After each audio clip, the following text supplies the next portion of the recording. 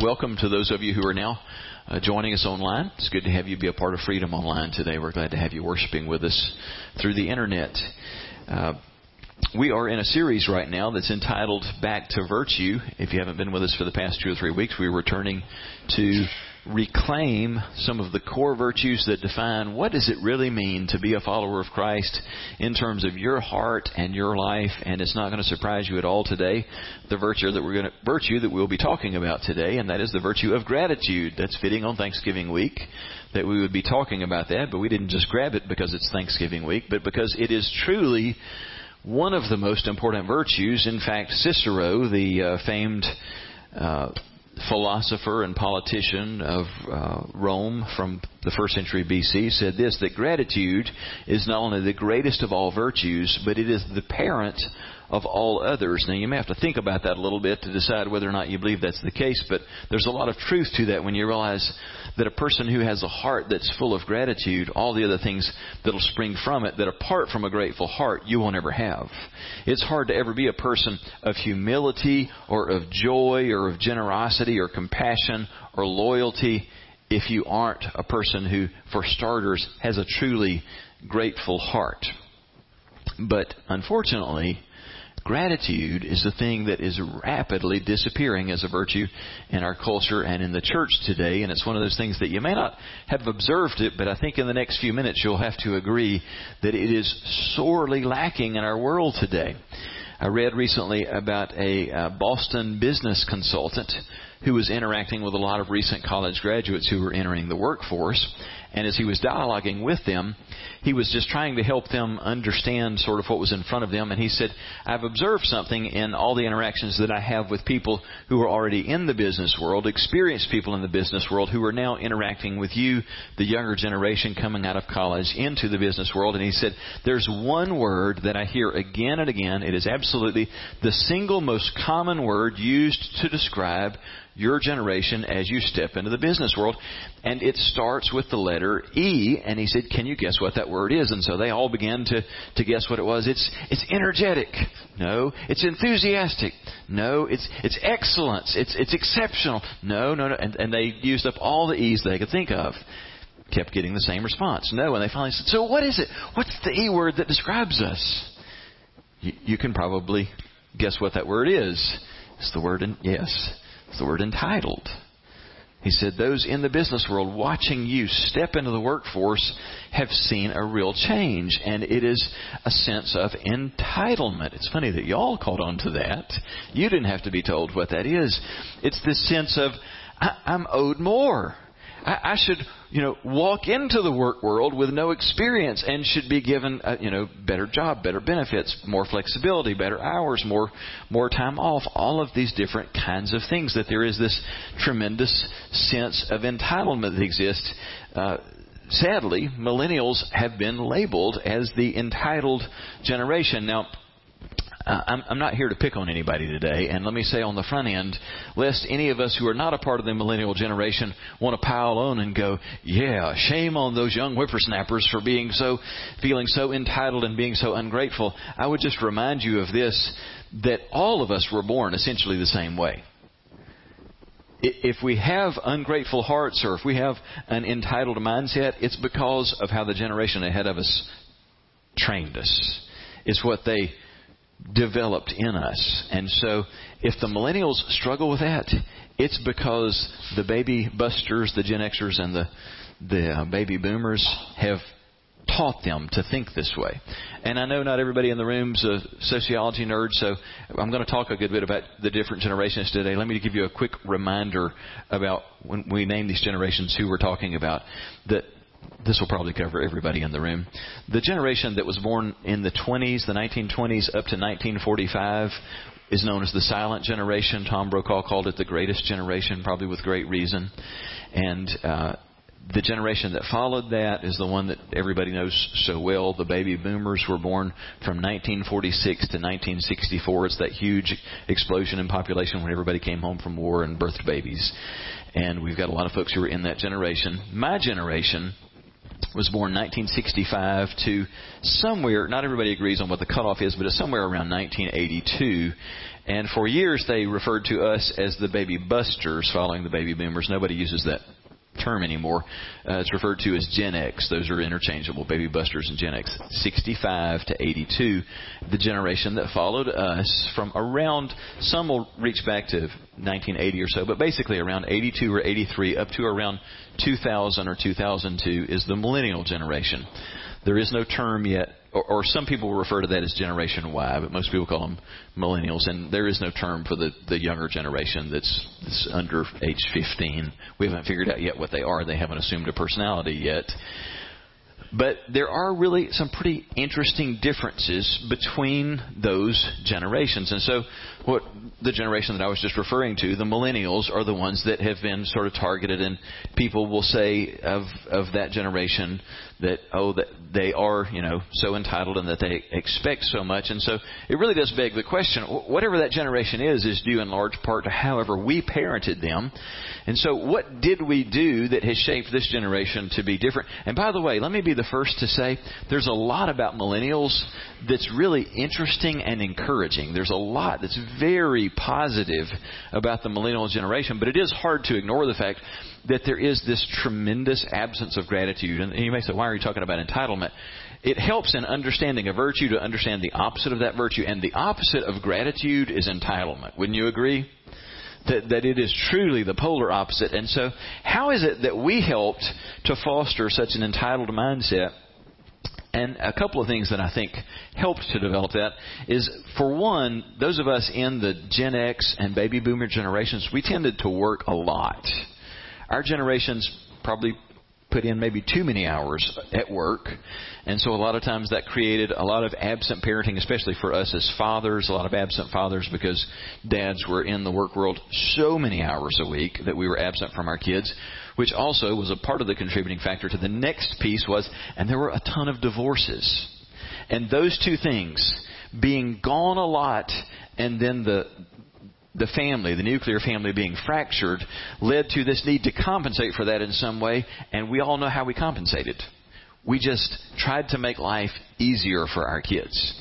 We tried to give them more stuff. We tried to make life just easier. And so we heaped more and more material possessions on them, and along the way, in trying to sort of compensate, we tried to make life easier by laying less on them. And so we demanded less work. We didn't expect them to go out into the work world. We didn't expect them to do any kind of heavy manual labor. We didn't expect them to do a lot in the way of chores. And when you add all of these things up, what you wind up with is young adults who think that they're supposed to have a lot and who've never really had an opportunity to learn much in the way of a work ethic or a great appreciation for how you get to a point that you have earned much in life. Can you begin to appreciate how whatever's going on in the newest generation of adults, that we have contributed in a big, big way to that? And by the way, lest we pick on any particular generation, it's worth realizing that we tend to struggle with sort of our own version of entitlement. That after having worked a great deal, most of us have created a pretty comfortable life for ourselves, haven't we? And it's sort of crazy just how much we enjoy all that we've sort of earned for ourselves. I mean, isn't it crazy how much we expect life today to be so comfortable? I mean, just at all different kinds of levels.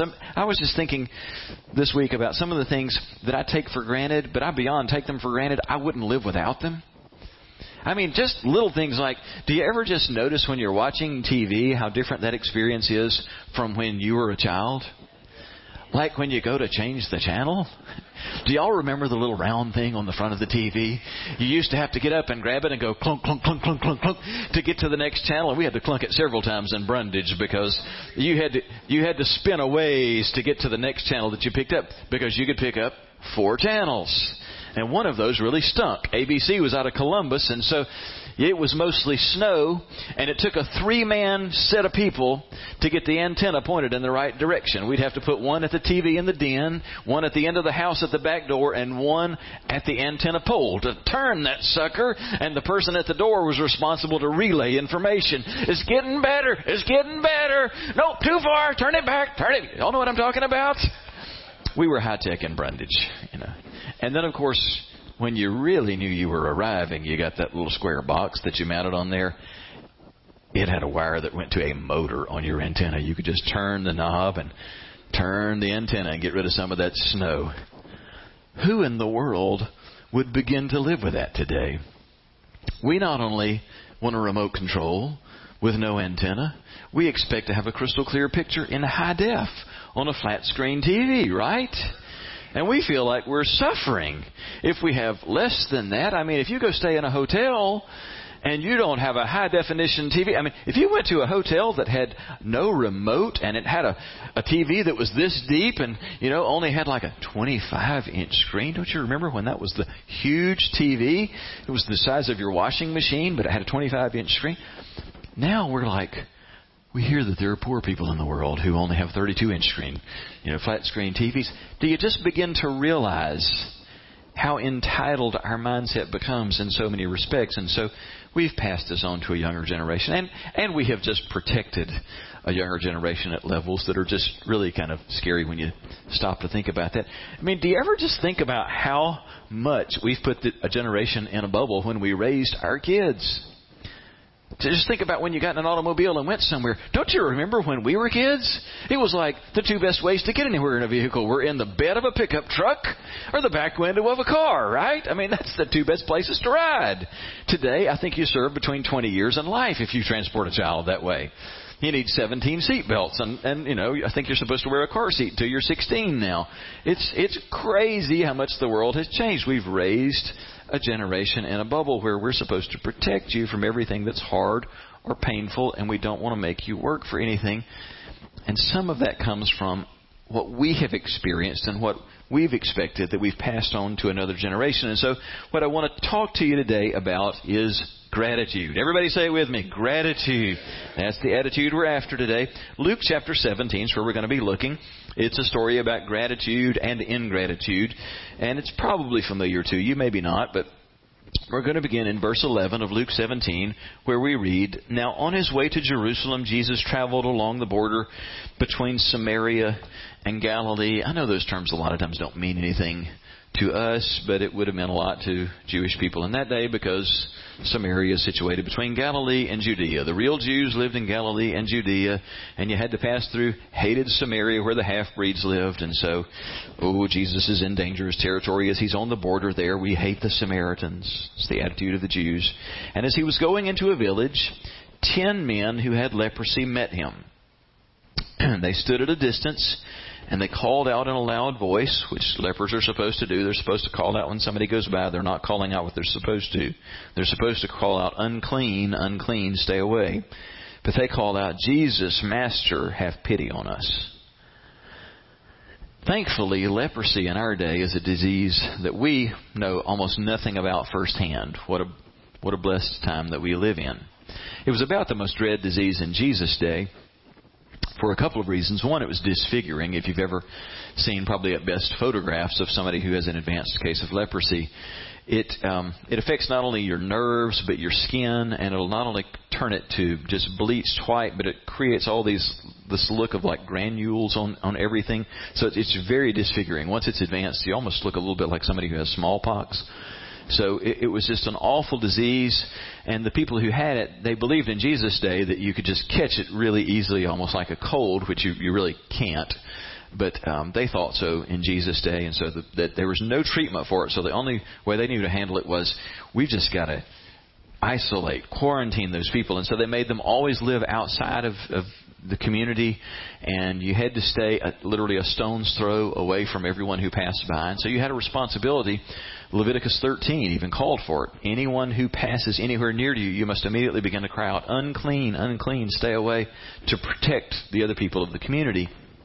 So they lived lives of tremendous pain because of how it affected the nerves. It was really two extremes, because it would be a very painful disorder until you completely lost any sensitivity there, and then it would just be a dead limb. And I won't go real far with this, but to gross you out, but a lot of times people with leprosy would wind up missing fingers and toes because they would all the time injure themselves because they get to the point they didn't feel any pain, and when you have no sensation at all, you wind up cutting and banging and damaging stuff, and so then it's bleeding, and people with leprosy, just living out on the ground or whatever, would often wake up during the night and would have like rodents just chewing off digits of their hands or their feet. And so they literally would wind up just so disabled and disfigured by this terrible disease. So you get the picture that they have suffered excruciating pain.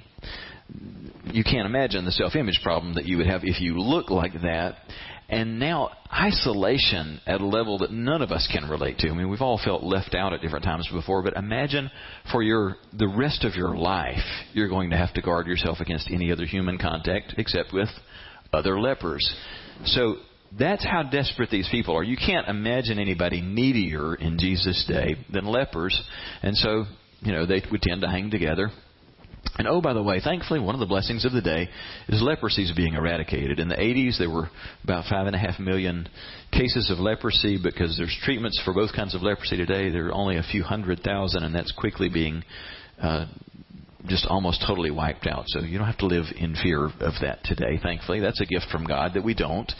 But in Jesus' day, here are 10 men who have begun to live together, and they have come to terms with the fact that they're going to be lepers for the rest of their lives. They've heard of Jesus and His healing power, and so I'm sure they're thinking, what could it hurt? This is probably the one guy we have any chance of getting any help from, and they begin to cry out for help.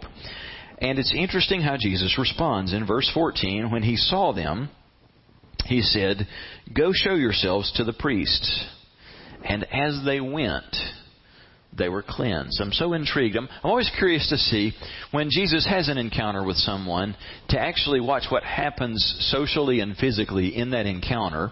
What does He do every time He heals someone? Because there's never an ABC 1, 2, 3 recipe that He always does the same thing. Very frequently, Jesus would touch people. He would even touch lepers when He healed them.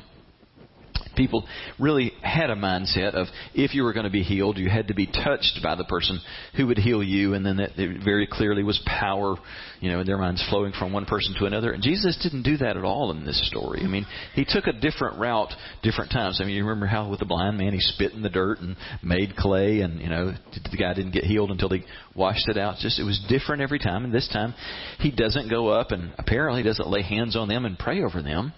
He just says, go to the priest, which when someone had been cured of a disease, if you had a disease, you would be considered unclean and you couldn't participate in life, at the temple or with other people until you were declared clean. And so the priests were the ancient equivalent of the CDC. If you have some kind of disease that we've got to quarantine you, well, the CDC or somebody has to officially say, you're clean now, you can come back with the rest of us. Well, there was no CDC, so they used the priest. You had to go present yourself to a priest, and he had to say, you are actually cleaned from whatever it was that made you unclean, and now you can be back with the rest of us. So Jesus doesn't heal them on the spot. He just says to all 10 of them, go to the priest and present yourself to the priest, which is really odd. Instead of having a real personal ministry time there, He doesn't make them well on the spot. And Luke, who is a doctor, so he's picking up on the medical details here. He says they don't get well until they are on their way to the priests to present themselves. And they are healed as they are obedient, while they're being obedient to what Jesus has told them to do. Now, this isn't the point of the message, but I just think we ought not to miss it. That's a picture of how God works in our lives a lot of times, isn't it? That we go to God and we ask Him to do something for us, and in response, we don't in that moment get what we ask for. How many of you have had that experience? God, no, I didn't ask you to give me instructions of something to go do. I asked you to fix this problem that I have. They're saying, Jesus, heal us right now. And Jesus said, I think you need to go right now to the priest. No, we don't want to go to worship right now. We want to be healed. Heal us now. Jesus, no, I want you to go to the priest. Why should we go to the priest? Well, go present yourself to the priest to let them examine you. Why do we need to be examined? And we know we have leprosy. We want you to heal us. No, go present yourselves to the priest. So many times in life, we'll ask God for something, and He gives us an instruction and waits for us to obey. And we're going, no, you didn't answer what we asked you to do. And it's not until they were obedient to what Jesus said that along the way, they were made well. And having been made well along the way, it's interesting to see how they responded to that. Verse 15, one of them, when he saw that he was healed, came back, praising God in a loud voice. He threw himself at Jesus' feet and thanked him. Boy, that's the proper response, isn't it? I mean, we would all do that, wouldn't we? Don't you just know you would? We all think that about ourselves. We'd come back and praise God. Threw himself at Jesus' feet, thanking him. And oh, by the way, Luke didn't miss this. He was a Samaritan. It's almost like, to all of us Jews, he's going jab, to all of his Jewish readers. And Jesus asked, wait a minute, were not all 10 cleansed? Now, it sounds like Jesus is just waxing rhetorical here, but the curious thing is, Jesus didn't see anybody healed. Just, again, such a curious exchange. I mean, he didn't see them get well. He just knew in his heart what was supposed to happen, and he's trusting that the Father made them well while they were on their way, and only one comes back. And he's like, well, this is peculiar because I'm so sure 10 people ended up being cured. Were there not others that got cured out of your group? And he says, so where are the other 9? Has no one returned to praise God except this foreigner? And then that one Samaritan he said to that one Samaritan, rise and go, your faith has made you well. Well, not a complicated story. If you grew up in Sunday school, you heard this story in Sunday school about the 9 and the 1. And Jesus in the middle of all this, who seems to be a bit dumbfounded about the whole thing. I mean, if you're Jesus, aren't you a little surprised? You just gave the most incredible life-changing gift anyone could ever receive. Short of, an eternal relationship with God on earth. This is as good as it gets. Their lives have been changed. And he's thinking, I don't know. I thought you'd at least come back for a high five or something. I mean, not even just a, hey man, thanks. Appreciate that. Nothing from 9 of the 10. Just 1 comes back. And so really, the question for the day is just this simple. Will you be like the 1 or like the 9? In your life, up to now, and in your life in the future, have you been and will you be more like the 9 or more like the 1? Now, here's the thing I know. I think I know. I'm guessing every one of us in the room and everybody watching online, we are convinced in our hearts we are like the 1. If Jesus did something major for us, we would be the first. We would be the exception that we would go and thank Him and express our gratitude. But here's the question I would ask you about that. How many times have you asked God to do something in your life? And maybe it didn't happen as quickly as you had wished for, but He actually did it. And because it took some time for that to unfold, you never really went back and gave God the glory for that. You ever done that? I can't count how many times I've done that in my life. That I've prayed for and hoped for God to do something, and then it took some time, and it didn't unfold exactly the way that I thought it was going to, or exactly the way that I prayed for, but God made it work out. And by the time it did, without recognizing what I had done, I went, well, ain't that nice? I'm sure glad that worked out. Instead of going, thank you, Jesus. Thank you that you didn't let that go the way it could have gone. Thank you that you changed the course of things.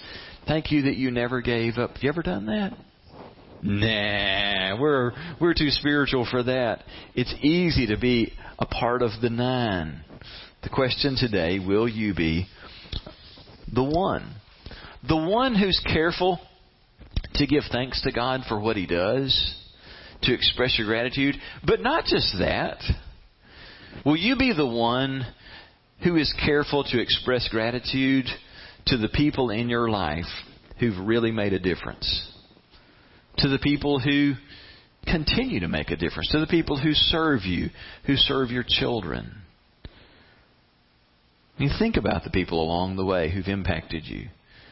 The teachers, the coaches, the parents, the siblings, the friends, the small group leader. Think about the people who've impacted you. Jackie and I were having our morning walk earlier in the week and just talking through stuff from, growing up and just family life, years past, and just reflecting on some of the different things that impacted us for good and for bad. And, one of the things that I was just remembering was my dad, who has always been a great provider, and I love my dad dearly, but he was a part of that baby boomer generation. Actually, I take that back. He was a part of the silent generation, but he was one of those that worked a lot. He worked a 6-day week, worked a 60-hour week most of the time, sometimes more than that. And so until I got to be in high school, where I got to work with my dad, I didn't get to just be around my dad a great deal because he was always at work. It felt like.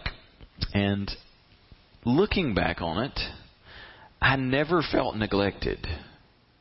And a big part of that, some of that was because my dad was careful to, plan trips and weekends and do things and, be in church with us and take us to the farm on Sundays and stuff when he was off. But a big part of why I didn't feel neglected was because I had an older brother, 5 years older than me. His name's Ron. And Ron always filled in the gaps when my dad was tied up. And I was just telling Jackie, looking back on it, I realized how much my older brother was a father figure in my life, and how much he did to make sure that I didn't ever feel a big thing lacking. That he took me places and did things with me. He took me hunting. He took me fishing. He did the things that you typically might think of doing with your dad, but because Dad was tied up, I got to do with him. The reason I'm telling you all that is to say, it dawned on me as we're talking about that, and it helps that I've got a wife who'll just say stuff real straightforward, like, have you written him? Have you called him? Have you told him that? And it just clicked for me. I'm like, you know what? There's a level of gratitude that I'm going to make sure I don't let this Thanksgiving pass, that I don't just spell out point blank to him to say, man, you made my life so different. I've told him at different times, but there's some things that I'm going to make sure that I don't let this Thanksgiving pass without telling my older brother, thank you for filling in the gaps and making sure my life has been as rich as it has been. Now, I say that to you because in your own way, in your own story, there have been people in your life who filled in the gaps, who have impacted you, who've been there for you. Maybe it was in your childhood or your adolescence. Maybe it's right now. Maybe it was when you were going through a dark season when you had lost a pregnancy, or you were going through a divorce, or you were recovering from the death of a parent, and they were there for you. It's a big deal for us to be the kind of people who are the 1 instead of the 9, who go out of our way to express gratitude to people for what they've done in our lives, because unexpressed gratitude is useless. I know the truth of the matter is most of us think, I'm really just a generally grateful person. I may not run around saying it to everybody, but I carry a lot of gratitude in my heart. Do you know what gratitude in your heart that's never expressed through your lips or your fingertips? Do you know what that gratitude is? It's just self-deception. It's ingratitude wearing the mask of self-deception. Do you follow what I'm saying? When I'm saying, I know I don't go around telling people as often as I should how grateful I am for them, but I carry a lot of gratitude in my heart for them, that is useless. Gratitude that isn't expressed is like seeds that never get planted. What use are seeds that stay in a sack in the barn all the time? They're useless. Gratitude that never gets voiced it's like self-deception. You're not a grateful person if you don't express gratitude. Kind of by definition, it has to be expressed in order for it to be gratitude. Are you with me? Unexpressed gratitude, call it whatever you want to, it ain't gratitude until it gets expressed. And so it's not enough to say, I carry a lot of gratitude, I don't express it. And I'm saying all this to say, it's been one of those weeks where the Holy Spirit's really had to speak to my heart on this issue and say, this is a major deficit in your life. Because I've always thought of myself as, I'm so grateful, and I take notice of the people around me. And I've kind of gone to the woodshed this week as I've been preparing for today, with the Holy Spirit just showing me areas of my life where He's going, you haven't expressed gratitude at all. You've just given yourself a pass in. But I feel very grateful for that. And it's like, feeling grateful doesn't count for anything if you don't express gratitude somehow. Express it to God, express it to someone. So I'm going to take just a couple of minutes and unpack the issue of an ungrateful heart, which I've realized is an issue in my own life in some real specific areas, by reminding you of maybe the most familiar story in the New Testament, certainly of all the parables Jesus told. It's probably the most familiar. Luke 15, you remember the story of the prodigal son. Everybody knows that term, and most everybody knows the story. But it's funny, I wonder how many of us know what the term prodigal means. Heard that term all my life and never hear anybody talk in conversation, anybody ever use the word prodigal? It actually means an extravagant spender. Somebody who just goes crazy with money. And so we know which of the sons was the prodigal son. A man had 2 sons, and the 2 sons represent really 2 ungrateful mindsets. I want to point out something about each of them because either of these can creep in and be an issue in our lives. The first son, the prodigal son, his issue was, I want it now. Everybody say that with me. I want it now. When do you want it? That was his problem. And I really hate looking at my own life and realizing how much his attitude I have about certain things. That there are just things I don't want to wait for. I want what I want, and I want it now. I can't think of any situation I feel that more in than when I walk in a restaurant. I don't know what my deal is, other than maybe I've just eaten up with some of the same thing. I cannot stand having to wait in a restaurant. I mean, like, wait to be seated. This is not a spiritual thing I'm telling you about myself. But it drives me bonkers. That's why I like the No Wait app on your phone for restaurants. I love it. That I can get in line before I get there so that the table is ready when we get to the restaurant. I'm like, that is genius because I want it now. But there are a lot of things in life. When I want something, I don't want to have to wait for it. I don't want to have to save for it. I want it now. That was the problem with the first son. Jesus went on to say, there was once a man who had 2 sons, and the younger one said to him, Father, give me my share of the property. When? Now. Usually, in most places, you wait until somebody dies before you collect the inheritance. Wouldn't you say that's the polite thing to do? I'm going to wait until you die before I collect the inheritance. Man, we saw a TV show the other night. What's our detective show that we watched the other night, Jackie? With the crazy lady that NBC. Anyway, look, we love to watch the murder stuff, the real life murder stuff. And the lady killed her mother to get the inheritance instead of waiting for her to die. It's like crazy stuff. Well, this son didn't go quite that far. It's a really crazy story, but I'm sorry, chasing a rabbit there. This son, he didn't kill his dad. He just said, I'm just not going to wait for you to die. I just want the money now. And the really shocking thing in all this is that the dad says, all right, you can have it. You don't have to wait for me to die to get your half of the inheritance. Take it and run. And so the son takes it. And you know the story. He goes off to a far-off place beyond the watchful eye of his father, and he spends it all. He blows it on wild women and keg parties and, whatever else you can spend money on. He has a high old time. And probably in a matter of weeks or at the most months, he spends all of his half of what has taken his father decades to accumulate. Let that sink in. A father who has spent decades working, putting back what little bit he can, trying to get ahead, trying to live on what he earns or a little bit less so that he can get ahead. And in a matter of weeks or months, the next generation spends it all in a blink. I want it now. That's the mindset of ingratitude. And it really is scary how much the I want it now mindset has permeated our culture. Do you see it? I'll tell you the easiest place to look to see where to me it's most clearly manifest is, I don't know how we fouled this up, but we did, that we now have created a scenario where it seemed for endless generations past, there was a fundamental understanding that when you become an adult and you start out and you begin a family and a household and all, that you start at the bottom. Whatever that is, in generations past, that maybe was you lived with mom and dad, or you lived somewhere on the farm property, or whatever. In more recent times, you started out in an apartment, and it maybe was a cruddy apartment. I know in my life, started out in a duplex on the train tracks, and there was a reason that sucker was cheap. Started out in a used trailer for rent in a not so nice trailer park. That was just where, and we didn't think like, oh, poor old us. It was like, we're young, we're poor, and we're just glad to have a place to live. And that was just kind of what you expected in life, and realized it's going to take years and decades to improve a standard of living. And you know where I'm going with this. That mindset does not exist anymore for a new generation. What does it look like now? I get to be 22, 25 years old, and what is the expectation?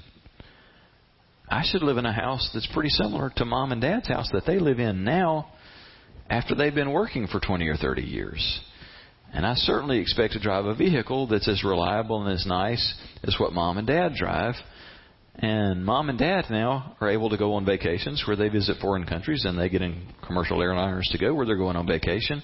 And so in my 20s, I expect to take vacations like that. I mean, how many of us in the room, when you think back about your own life, I mean, how old were you the first time you ever got on a commercial airliner? How old were you the first time you ever left this country? How old were you the first time you ever went to a real resort for a vacation? It's getting really quiet, like, I'm meddling. I don't care. Let's just be honest about this. We've got to really deal with the reality of the problem. And we are a part of the problem. I mean, I was in my mid-40s before I ever saw an all-inclusive resort for the first time with my own eyes. Most of you are like me in a lot of these things. It's like you waited a really, really long time because you couldn't afford it. You couldn't afford it if you were going to pay for it in cash. And yet we've created a scenario where somehow we've developed a mindset of, I don't want to wait until I'm 45 or 50 or 60 to experience these things. I want it. That was the problem with the prodigal son, and that's reflective of a heart that doesn't have gratitude for what we have ever been given and what we do have now. Now, I think about my parents and especially my grandparents, and I remember this really incredibly archaic concept that they lived by. Maybe you've heard of it. You actually only did and bought the things that you could pay for. Have you read about it in books? I mean, it's crazy. And if they didn't have the money for it, I mean, this is wild. You know what they did? They waited and saved. I've heard about it and I've read about it. Don't you feel like that's the world we live in today? Like, these are such crazy concepts. You see, they hadn't invented these little plastic cards back then, apparently. That enable you to buy it. I mean, and if you just had one of those cards, the cool thing is you could have it now. I mean, all it's going to cost you is 29% interest for the rest of your life. But, you'll be retired still paying for that. But you can have it now. The world has been turned upside down because somehow along the way, somebody offered us the chance to have whatever we want now. There's a second problem mindset, and it's not just about I want it now. It's the mindset reflected by the second son that says, I deserve more. Everybody say it with me with gusto. I deserve more. There you go. Some of you meant that. Well, you remember the second half of the story if you grew up in church, where Junior, when he had spent it all, and he got really desperate. Oh, by the way, that's a whole nother sermon right there. If you want to begin to help your children to overcome an attitude of entitlement and ingratitude, you got to let the child experience what Dad did with Junior. Where he said, sure, you take it and you go spend it any way you want to. But then he left him to live by the decisions that he had made. He let Junior hit rock bottom. He let him run out of money. He let him have no place to live. He let him get to the place that he couldn't buy a pack of crackers out of the Lance machine. He was broke. He was hungry. He was slopping pigs in a foreign country, which if you're not Jewish, you don't immediately appreciate how low it is when you're slopping pigs. I mean, slopping pigs is bad enough, but when pigs are unclean, it's doubly low. And Dad was willing to say, I'm going to let him get as low as he has to get. Because there's something that needs to be broken and changed in his life and in his character. And he can't get there unless he is allowed to hit rock bottom. And sometimes rock bottom is in the pig pen where you have no place to sleep. You have no money in the bank. You have no access to food. When we rob our children of the opportunity to fail, we rob them of the opportunity to learn character, gratitude, integrity, and a work ethic. Most of us in the room are the mamas and daddies. This is hard. I'm living this reality. This is a tough thing. Dad did it with the second son. But meanwhile, he's got the good son, what the world called the good son. The son that never caused any problems. The easy one, right? He stayed back at home. He did what he was supposed to do right on through. But that son, when Junior came back, repentant, desperate, wanting to become a servant in his father's house, when the older brother sees his younger brother received with grace and warmth and generosity, he gets so angry and jealous. He didn't want to come to a party for welcoming Junior back. He wants to kick him out of the house.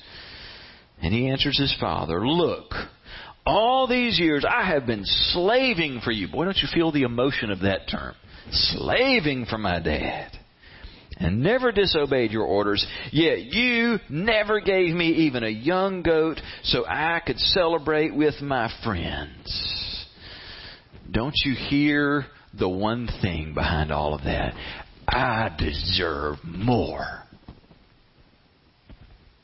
This is a gracious father in this story. This is a father who represents God. This is a father who has always provided for his kids. But when the older son sees the grace and generosity of his father toward his brother, he becomes so jealous. And this thing that he's been carrying in his heart, it just spills over through his words. I deserve more than what you have given to me. That's one of the clearest expressions of a heart that is filled with ingratitude. I deserve more. I think about, there are a multitude of ways that this kind of thing is expressed, but one that looms so large to me today is I think back to like the generations that are past. I think about my grandparents and their generation. I'm sure many of you would say the same thing. None of my grandparents had anything close to an opportunity to go to college. That was just unheard of. Just hardly anybody in their generation had access to that. They felt blessed that they even got to go to school and get a basic education. Both of my parents, who came from, my dad, from a farm outside of Clayton, and my mom from a family that had very little, the youngest of 7 kids, both of my parents had the privilege of going to college. My dad, looking back on it, it's unbelievable that his parents, who just never had much at all, sent all 3 of their kids to college. Now, there were some limitations attached. Had to hitchhike back and forth to Auburn all the years that he went, but got to actually go get a college education, and what an incredible privilege that was. Now, by the time we came along, didn't really think long and hard about whether or not we'd get to go to college. It was just sort of assumed in my family and sort of in our generation that if you wanted to go to college and if you worked in school, you got to go to college. Now, okay, that's a serious level of entitlement. That's a problem that I never really wondered about whether I'd go to college. It was just a matter of picking the college. Now, I will say in that, when I look back at it, I was like, in evaluating all of that, I'm like, I'm going to go where there's the most scholarship money and where it's not going to cost my parents much of anything. So I'm going to make a choice that's got some financial responsibility, but I still assumed, I get to go to college. Work that down one more generation. It's no longer just an assumption about getting to go to college. What's the next layer that's been added to this? You know what it is. I get to go to college wherever I want to. In-state, out-of-state, private, wherever. Mom and Dad, that's your job to pay for my education at the collegiate level wherever I choose for as long as I want to go to school. Now, it never gets said that way, but you see the expectation that we've created. And I can't believe the stuff that I'm hearing from parents who are just going like, we're just in such terrible financial straits, and I just don't know how we're going to overcome the financial bind that we're in. And then you start talking with them, and a huge part of the equation is that they are currently sending or have recently sent their children through years of education out of state or to some private school where they're paying 3, 4, 5 times what they could have paid to get a college education if you had gone to a state school or gone to Faulkner for a couple of years and then finished out at a state school. I know I'm meddling. I'm going to keep on. Do you realize how messed up that is? We have created a mindset that's like, well, you're not doing anything special for me. You're my parent. You're supposed to do this. They didn't come up with that on their own. We taught a generation to feel entitled and to expect more. But this mindset of more, man, it permeates so many different things. I had a conversation. This ain't sermon illustration. I mean, this is just real life stuff. I had a conversation, actually multiple conversations this fall with a young man who's a friend and somebody that I really think highly of, but he's mid-20s. And what he said, I think, is just so typical of this kind of thing of I want more, this mindset.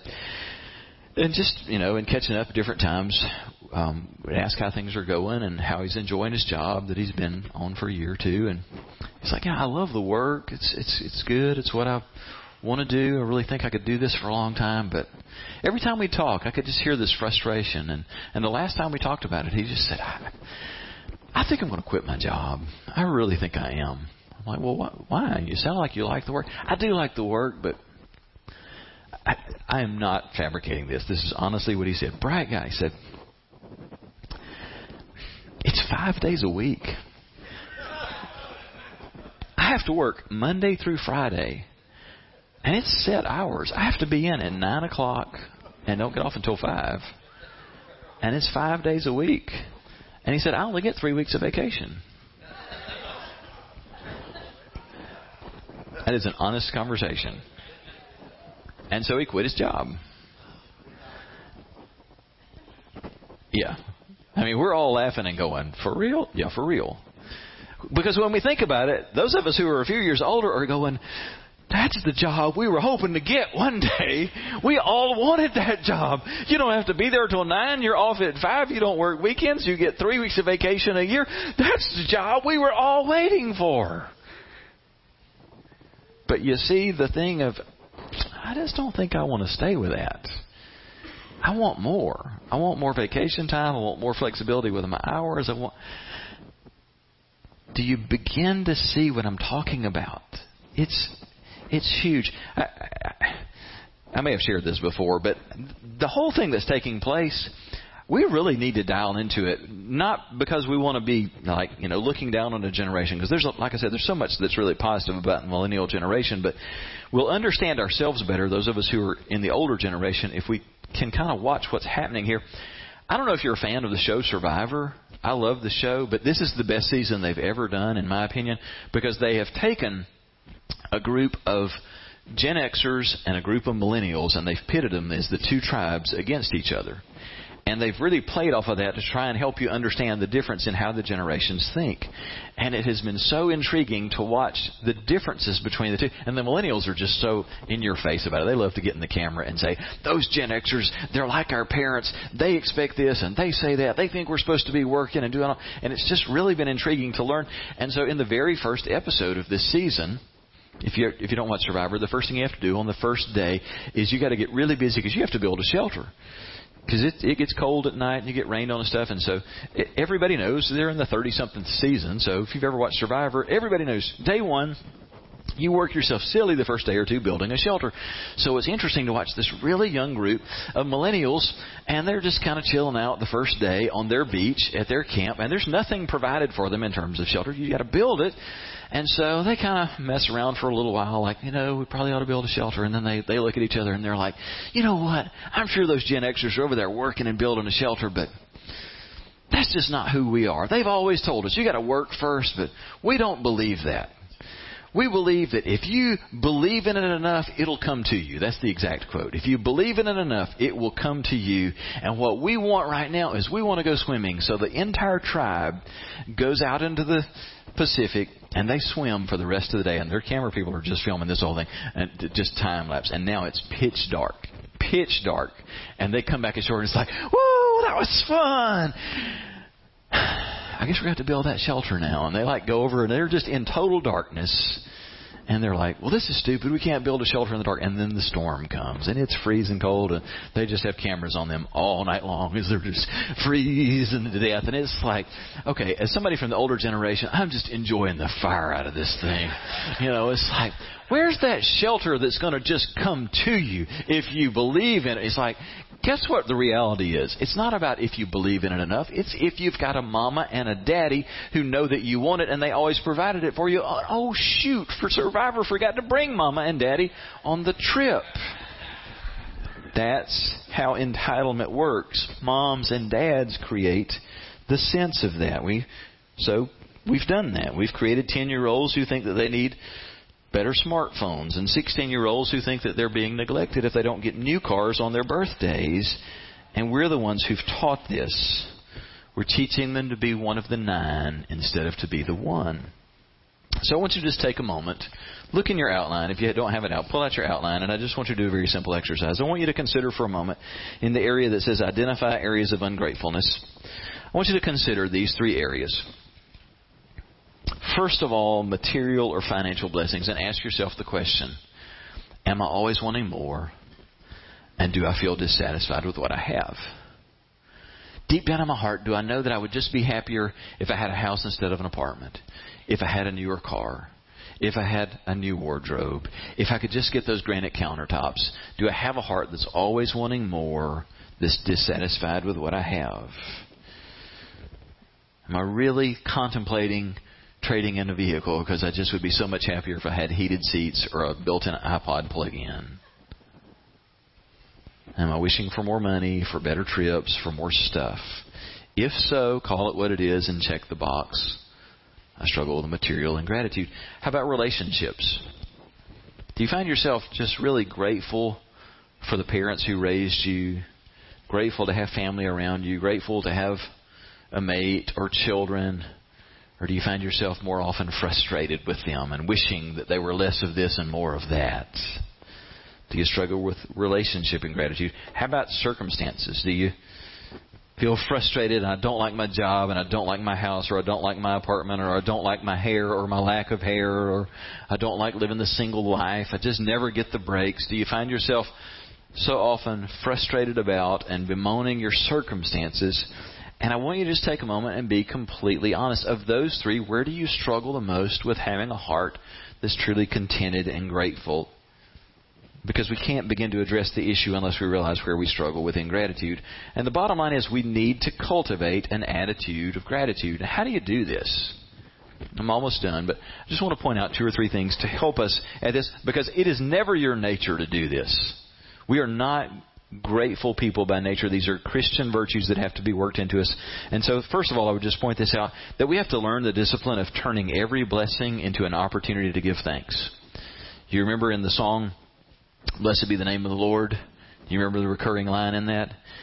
I won't sing it for you because that wouldn't be a blessing. You can give thanks for that today. But it says, every blessing you pour out, I'll turn into praise. You know why it's so important to do that? Is not because it cultivates the virtue of gratitude in us, but because if we don't do that, you have to realize that blessings that don't result in praise will result in pride. If we don't recognize where that came from and that it was a gift, whether we realize it or not, we will begin to think more and more like, I earned that, or I deserved that. I should have gotten that. It's going to go one way or the other. You're either going to have a more and more grateful heart that says, wow, God, you are so good that you would lavish that on me. Or I'm going to have a heart that says, I got that because I worked hard. I mean, I got the life that I have because I worked hard. I've got the relationships that I have because of who I am and how I live my life. It's one or the other. It either is I give thanks for it all the time, or I develop pride as a result of it.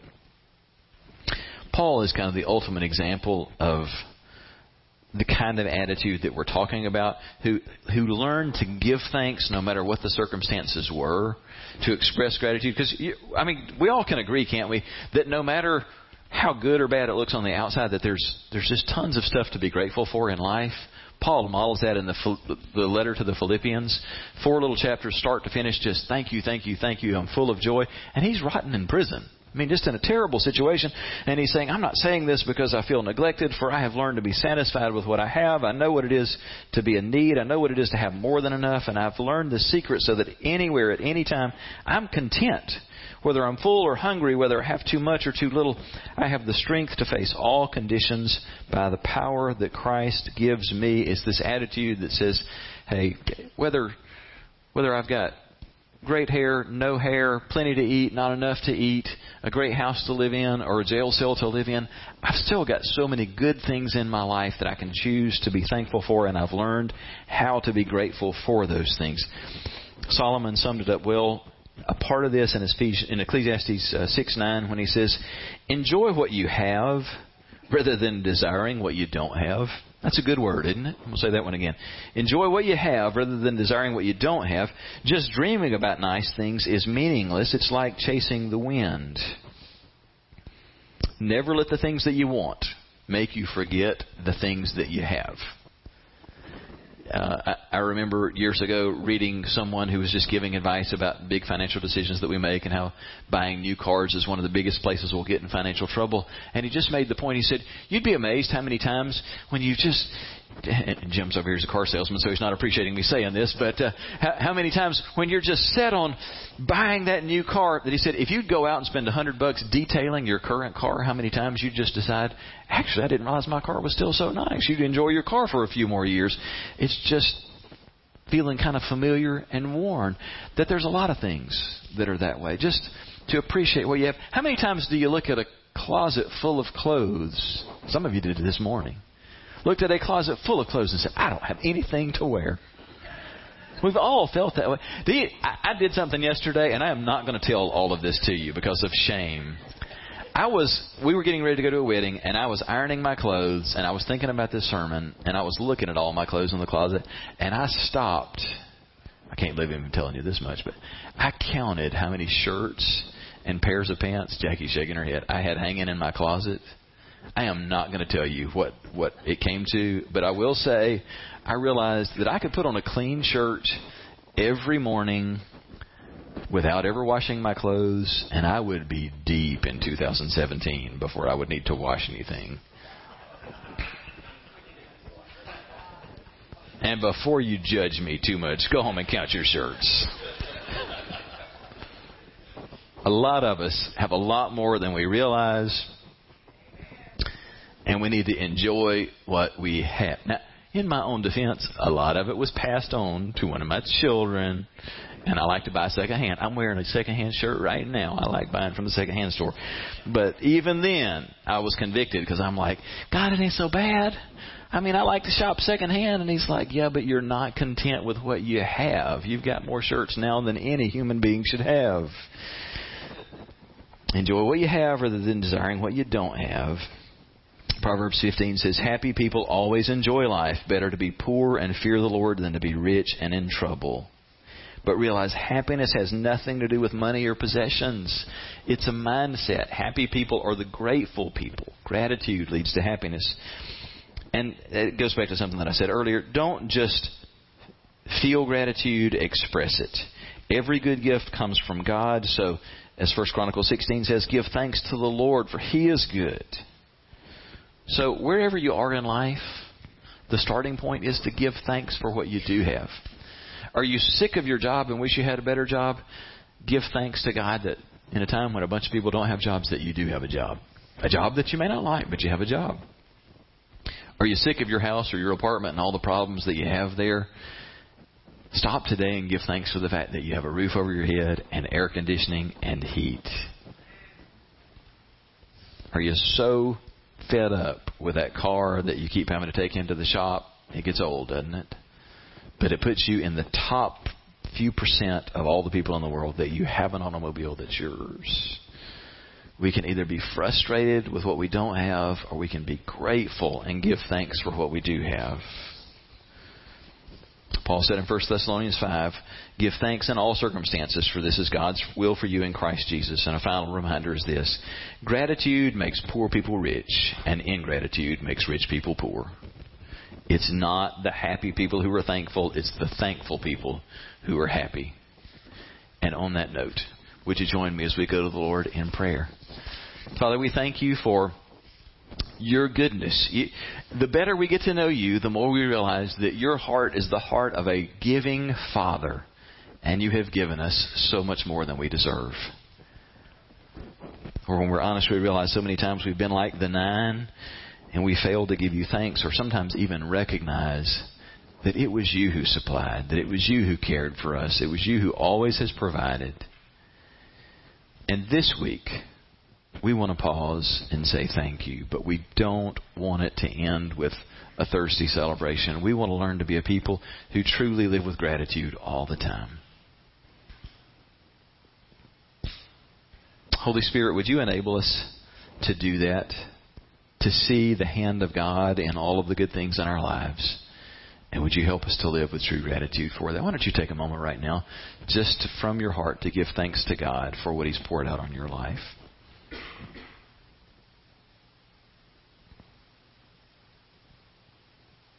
Father, we thank you for the people, for the resources, for the homes, the automobiles, all the things that you put around us that show that you are a loving provider. But above all, we thank you for your love and for the gift of your Son, our Lord Jesus, who laid down His life for us so that we could know forgiveness, peace, and a relationship with you.